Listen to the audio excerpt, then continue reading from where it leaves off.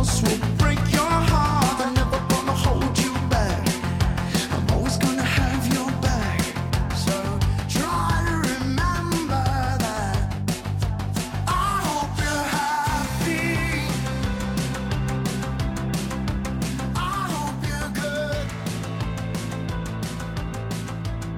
I hope you get what you wish for. Good morning, everybody. Good morning, beautiful people. Happy April 9th. Here we go, starting right off with the reading for today out of our Body, Mind, and Spirit book. Seize the Day by Horace. During active addiction, everything was going to happen tomorrow. We'd give up our addiction, get a good job, make up with our family and friends, call someone to help, go to that meeting, get a new apartment, become honest and decent and proud, learn a new trade, find a better life. Tomorrow. For today, we do the same old things in the same old way. Now we know today is all we have. The past is over and tomorrow may never come. All we can count on, all we can control is just one day, today. But what a world is contained in that one day. We could be abstinent for one day. We could be the best person possible for one day. We could be loving and caring and giving for one day. In this one day, we can stop to smell the roses and really see the wonders around us. We can give thanks to our higher power for the beauty in the world. We can reach out to a newcomer and find support with our sponsor. In this one day, we can be all we ever dreamed we'd be. Today, let me be grateful for all I have and be the best me possible. It's funny how these readings were probably written, I don't know how many years ago, and how they can be relative to what's going on in our worlds at any moment. And I liked a lot of things about that, talking about today. I know I woke up late. It's raining.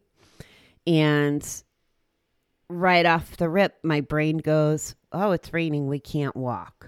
So does that mean I don't exercise today? And if exercise is part of becoming the best me, I have two choices then, right? I can write it off, or I could find another way, or we can walk later when it stops raining, or I could make plans to go on another bike ride, whatever it is. I have those choices.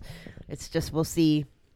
Do I want to be the best me, or do I want to procrastinate? One of my defects, or, take the easy way. And the other call out I kind of have about it being one day, I think taps into the fear surrounding the circumstances right now with COVID. So many people are talking about the future, including myself. I'm guilty of it. I have a trip planned in June to go to a meditation conference and to see my friends and family. My girlfriend's turning 55 this year, and I actually had the trip timed for her birthday week, which hasn't happened since she moved out there. And I'm already thinking about that trip, because some of my other events have been canceled. And I shouldn't be worried about that trip yet. I need to worry about today, getting through my exercise, getting through my work, getting through my water, because I can't control whether or not I'm going to go in June. Everything that I could control, requesting my vacation time, getting my plane ticket, blah, blah, blah, all those things, they're already done. That's what I could control. I can't control if I can't fly out there or if the conference gets moved. So it relieves the pressure, I suppose.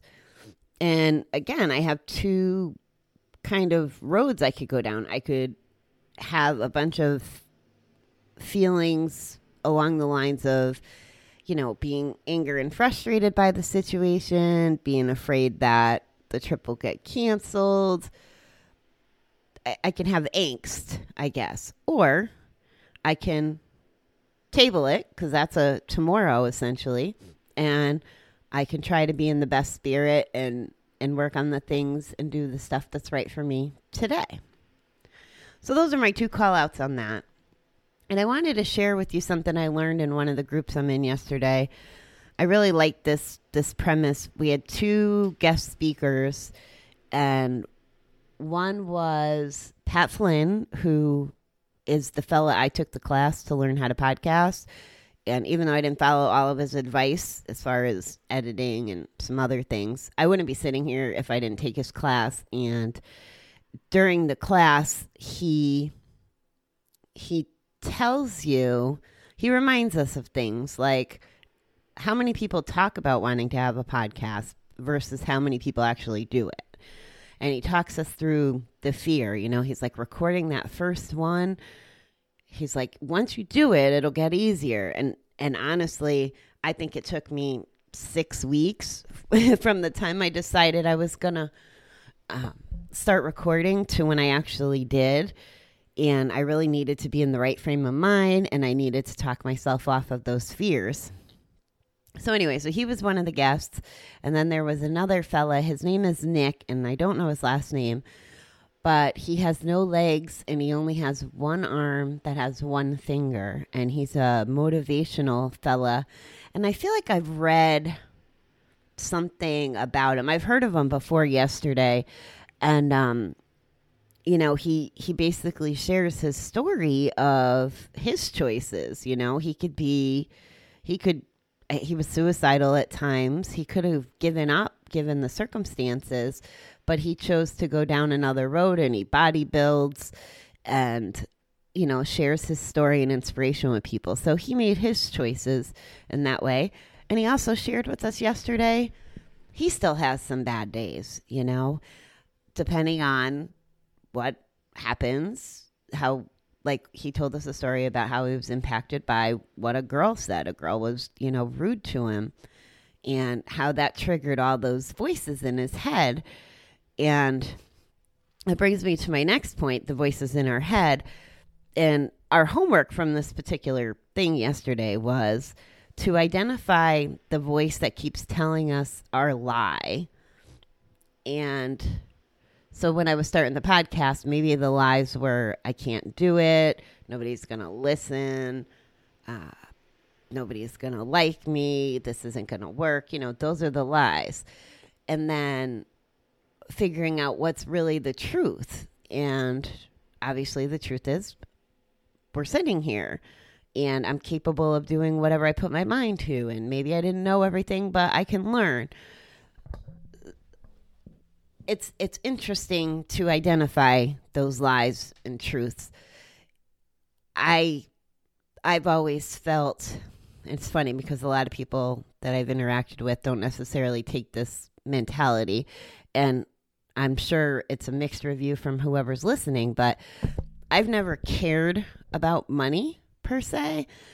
I don't need to have the biggest house or fanciest car or eat at the best places, all that stuff. I just never really cared about money in the sense of grandiosity, I guess, or keeping up with the Joneses. So it doesn't drive me, the fear of not having money. My belief is, you know, my lie could be, and luckily it really, I don't think it has, but my lie could be, you know, I can't have a good life without money. Or I'm in really big trouble if I lose my job. Well, all of that, in my opinion, are lies. Because if I was capable of having a job and being able to support myself before, I believe I can do it again. I just believe I have to believe. And I also don't believe that it's going to get handed to me. I knew someone who literally wouldn't make choices that would have put them out of the comfort arena of having money. My impression of that was two things: that it was sad that the value he thought was most important was money. And the second thought is, why? Like, I felt bad that he lives under this umbrella of fear that he's not capable of being okay without money. Money doesn't define, it doesn't define me, and it doesn't define the kind of life I'm going to have. Now, without gambling, obviously I have more access to money. Even still, I'm content in my, you know, little apartment and in a kind of city, You know, like I don't need to be in a house. Oh my God. I hate that whole house thing. That's another whole story. Anyway, that's just some of my perspective on lies and our inner lies and our inner truths from what I learned yesterday. So maybe journal about that. Think about that. What's your lie and what's really the truth? And maybe the truth is, what would somebody else say to you? Say to that voice in your head giving you that lie that's dragging you down. And the last thing I learned, which I think I've heard this before too, is if we're practicing and coming from a place of gratitude, then the feelings of sadness and fear can't come through at the same time we're feeling gratitude. So if you want to play with that today too, you know, maybe go try to meditate for a couple minutes and just be grateful and list things in your head as you're meditating. And, you know, when you're done, reflect back, wow, was I having any angst, or was I feeling the gratitude? Is it really true what they're saying, that I can't be worried or distraught or afraid when I'm in a place of gratitude? I feel like I can think back and it has worked for me. I didn't put 2 and 2 together, but I think it's true. I think I've proven it to myself. Okay, I ran over on time. I hope everybody has a fabulous day. I will be back this evening, and we'll chat on our fun step 4 stuff. Have a great day, everybody. You get what you